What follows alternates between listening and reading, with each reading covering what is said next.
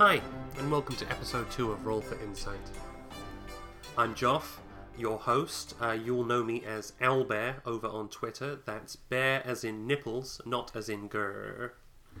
And with me today is my friend and DM, AJ. Hello, AJ. Hello, Joff. How are you? Oh, I'm just Ducky, my friend. How are you? I'm doing really well. I'm not at all nervous. No, not at all, with your bare nipples. With my bear nipples. with my owlbear nipples, yeah. Owlbear nipples. Oh, I wonder if owlbears actually have nipples. I would assume they have multiples for nursing their young. Yes, with beaks. Yes, with beaks. What on earth? It's already falling apart. How can people find you? Because I know you're on Twitter. Yes, well, I'm on Twitter at as Wraith or at RealWraith182. That's really my only social media presence by design. But okay, yeah, that's me. You're not on Facebook? No, Facebook is the devil, and that's how the terrorists find you. Okay. Yep. I have just reacted my Facebook account, but it's specifically so I can promote the podcast. Perfect. So it's like, hey friends and family, I'm doing a podcast. Come listen to me. Yes, and all my weird friends. Okay, let's kick this off. We're gonna talk about the usual nerderies, and that's gonna be Dungeons and Dragons. Let's be honest. We're gonna talk about D&D. Clearly. I'd love to know, how long have you been playing? What was your first edition? Ooh, my first edition was AD&D. So I think that's either 2.5. Okay, yeah. And I first played probably back in the 90s. Sometime in the 90s. I was living in Florida at the time, and one of the kids that lived down the street from me had me stay over his house. We played video games, and he's like, "Hey, you ever played D&D?" I said, "No. What is it?" And he proceeded to give me this whole thing, and to which I was like, "All right, cool, great, yeah, let's try it." And he gave me 2 character sheets, and we played through a dungeon. I to this day, I don't know if it was homebrew or if it was out of a booklet. But there was graph paper, there was pencils, there was lots of erasing, and I was playing a multi-classed fighter psionicist. Oh my gosh. Yeah, as that was my first foray into D&D. Wow, you really jumped in. Yeah, no idea what I was doing. To this day, still don't. Cool. And when did you get into 5th edition? Like many of us, my wife and I dove back into D&D, into 5th edition after discovering Critical Role. Yeah. So, I mean, props to them, and many much thanks to opening up the doors to this kick-ass life and introducing me to you, kind of in a roundabout kind of way. Yeah, I have Critical Role to thank for getting back into D&D as well. So it's because of the Critter communities and then the larger D&D community that we found each other and that we play together. Yes, and it has been a wonderful, 2 years? It has been 2 years, and actually let's talk about that because you run a homebrew campaign, one that you effectively inherited. Let's talk about DMing. How do you prefer DMing to playing? Yes and no. How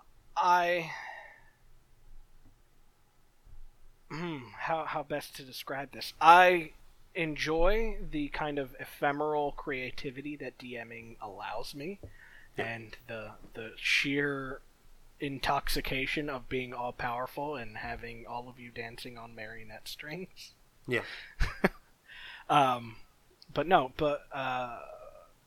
So that really feeds the I'm not artistic in any way, shape, or form, having to do with creating like visual art. My creativity is always sprung from the written word, just writing story. I can't tell you the graveyard of unfinished novels and ideas that I have.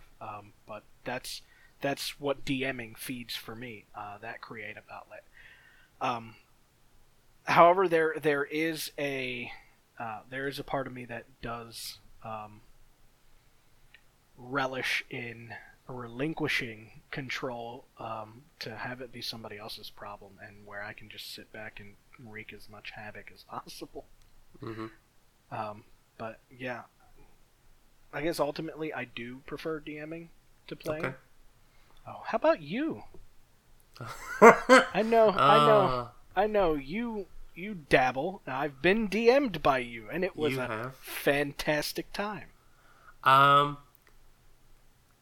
That's hard to say which I prefer because they're very different. Running a game and playing in a game are two very different experiences. DMing makes me... Well, everything makes me anxious, but DM makes me especially anxious. Well, I mean, it makes everybody anxious. So in that sense, you're right on par with everybody else, right? That's true enough. And you know, I'm DMing a starter set campaign, and that's averaging out every other week. And I'm DMing you next Saturday, which will be interesting. That's gonna be a horror one shot. Oh, I'm so looking forward to that. It's going to be good, and yeah, but I don't know. I enjoy both, but I really enjoy playing. I've got so many cool characters. I adore anyone that follows me on Twitter knows how much I talk about Emerson. Emerson Vale, my cleric of light, my level 14 cleric of light. He's a big boy. Oh yeah. And yeah, I adore him, and will very happily sing about him and his exploits for anyone willing to listen. Yes. And it's thanks to you that Emerson has become the character he has, because you've allowed pretty much full creative license for me to make the most angst-ridden, broken character possible. Yeah. Meanwhile, everything is falling. All the dice are falling. Well, I won't say dice because your rolls are absolute garbage at times. But all the chips have fallen so much in his favor, and yet he is still broken and angsty as hell. If I were to psychoanalyze Emerson, I would say he's waiting for the other shoe to drop. I think he is, absolutely. Right now he has it really good, and that means something's going to go wrong. He's horribly wrong. It's not that he's a fatalist; he's a realist, and he just knows that it can only stay good for so long. Well, he takes after me. Don't all of our characters, though, in some way? Yeah, I would say so. And it's such a cool party that we have. It's such a good group that I'm pleased as punch. I'm honoured to be part of the group because I love the Dragonspire Collective. I'm counting my lucky stars to have you and the rest of the team put up with my bullshit week by week. So we love your bullshit.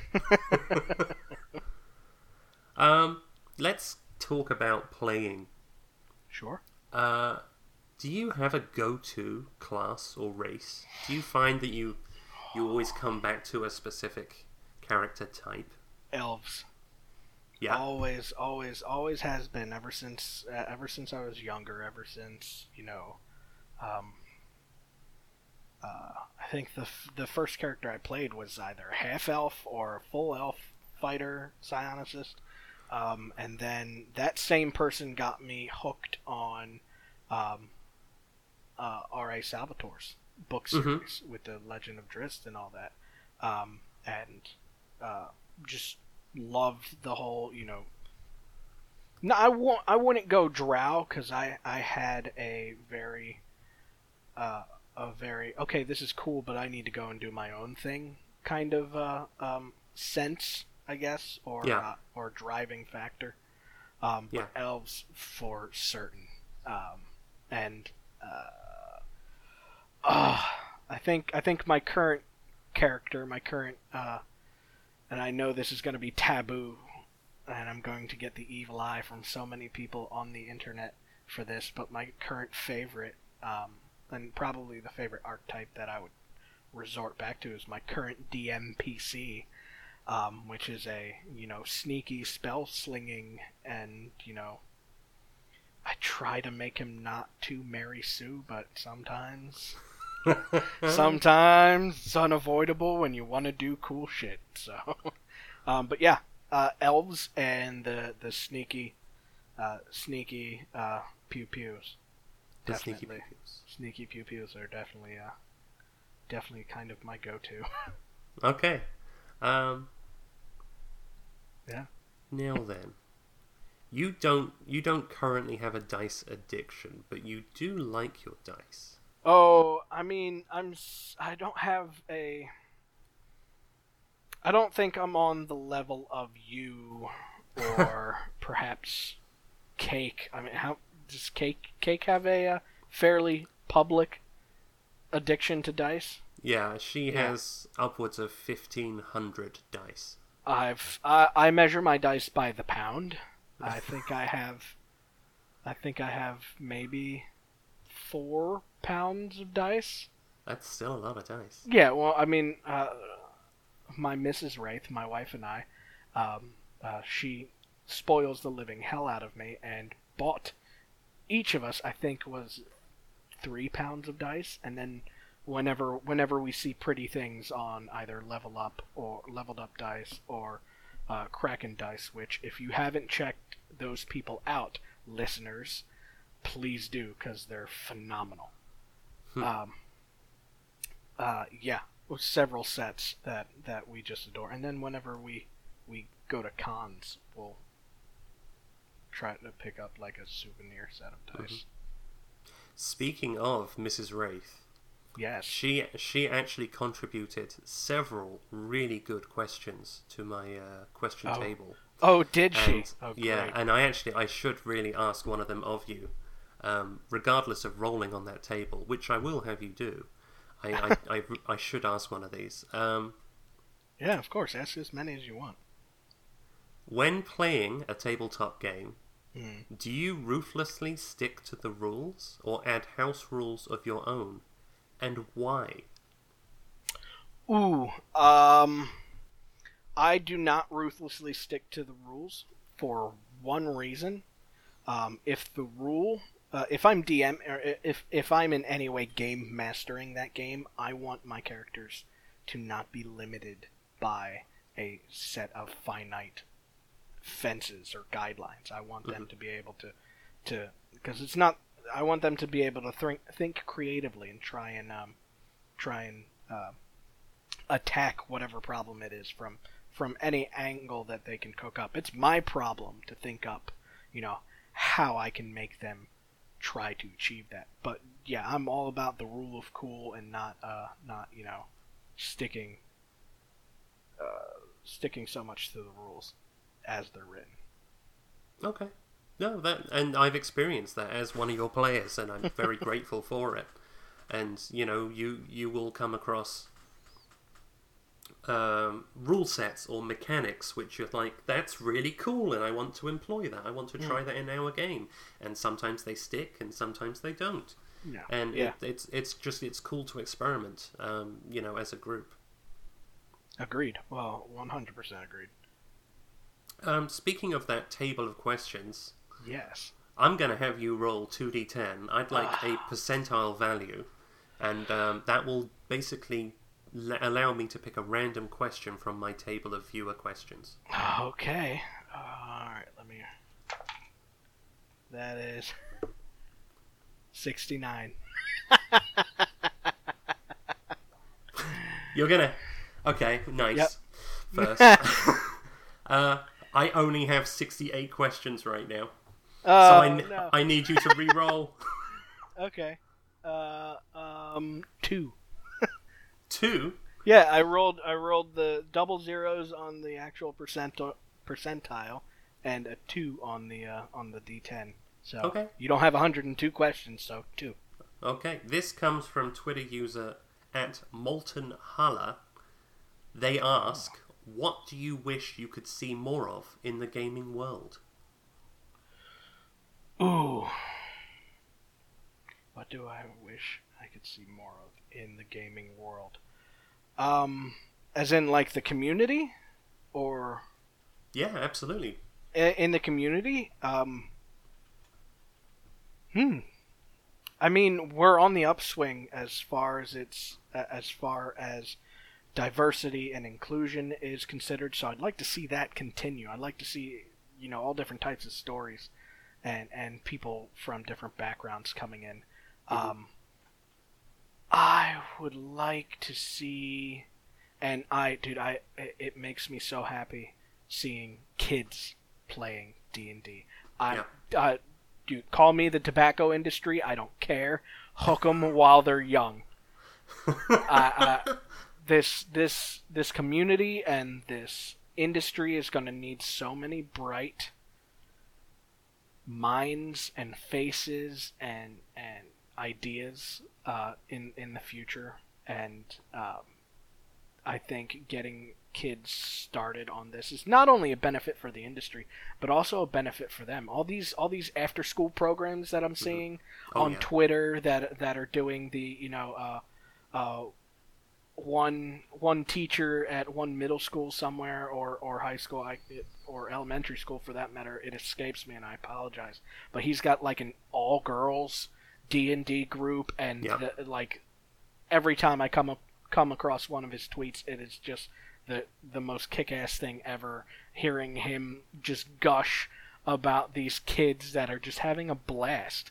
Yeah. And maturing in ways that in today's day and age, with everybody being, attached via umbilical to their phones, they're not really getting that not necessarily face to face, but person to person personal interaction with one another, and this gives an avenue to that like second to none. Absolutely. I mean, I keep wanting to DM Daisy. That would be awesome. I know, but I'm too anxious to do it. So I want to be her foray into TTRPG, but I'm also absolutely terrified that she'll love it, and then I'm committed to coming up with more content for her. Like this, but not too much, please. Not too much, please. Give Daddy a break. And it's like the thought of, running a game for her and her friends. That's really intimidating to me. It would be so cool, but I would be completely overwhelmed. Yeah. Maybe eventually. Maybe when she's just a hair older. Tiny bit. And hey, maybe by that point there will be like a something at her school that's true. Would be doing. I mean, we're in the D&D mecca of the world. We are. So we are on their home turf. Yeah. Well, we've come up on time, so I want to keep these episodes short and sweet, so we're going to wrap up. It has been an absolute pleasure. It's always a pleasure to talk to you, AJ, but it's wonderful that I get an opportunity to share you with the rest of the internet. Oh, thank you, Jeff. And as always, it is our pleasure and my pleasure to dude, I can't tell. I know I've told you time and again, but I really can't say it enough. I'm super grateful to Twitter and the internet and this community for getting you and I connected to do all the crazy shit that we do. Yeah, and I mean, you've just hit the nail on the head. A huge part of why I want to do this is I have no idea who's listening, who's going to start following you, who's going to start interacting with you, and what that will become. And I'm hoping one person at a time that I start connecting these dots, and huge things come of it. I'm convinced it will. Oh, hell yeah, man! Absolutely. This is the D&D community, and tabletop and nerd community at large included. Can't exclude any of them. And no. They're miracle workers all the time. Yeah. No, absolutely, and I'm all about growing the community. So. Anyway, I have been Joff. You can find me on Twitter at @albear. That's bear as in nipples, not as in gur. And that's my gimmick. That's my thing. I'm going to keep doing it. I love it. And my guest this week has been AJ. AJ, you've been a blast. How can people find you? Like I said, on Twitter is my only real social media presence, and that is at RealWraith182. Thank you so much, Joff, for having me, and I'm so grateful to have been a part of this. Thank you. No, it's awesome to have an opportunity to actually sit down and interview you, to have a conversation. And I'm hoping that other people enjoy it. So that's it for this week's episode. Guys, thank you very much. As always, please take care of yourself. Please look after each other. I love you all, and I'll see you next time. Bye! Take care. Bye-bye. Bye! Bye.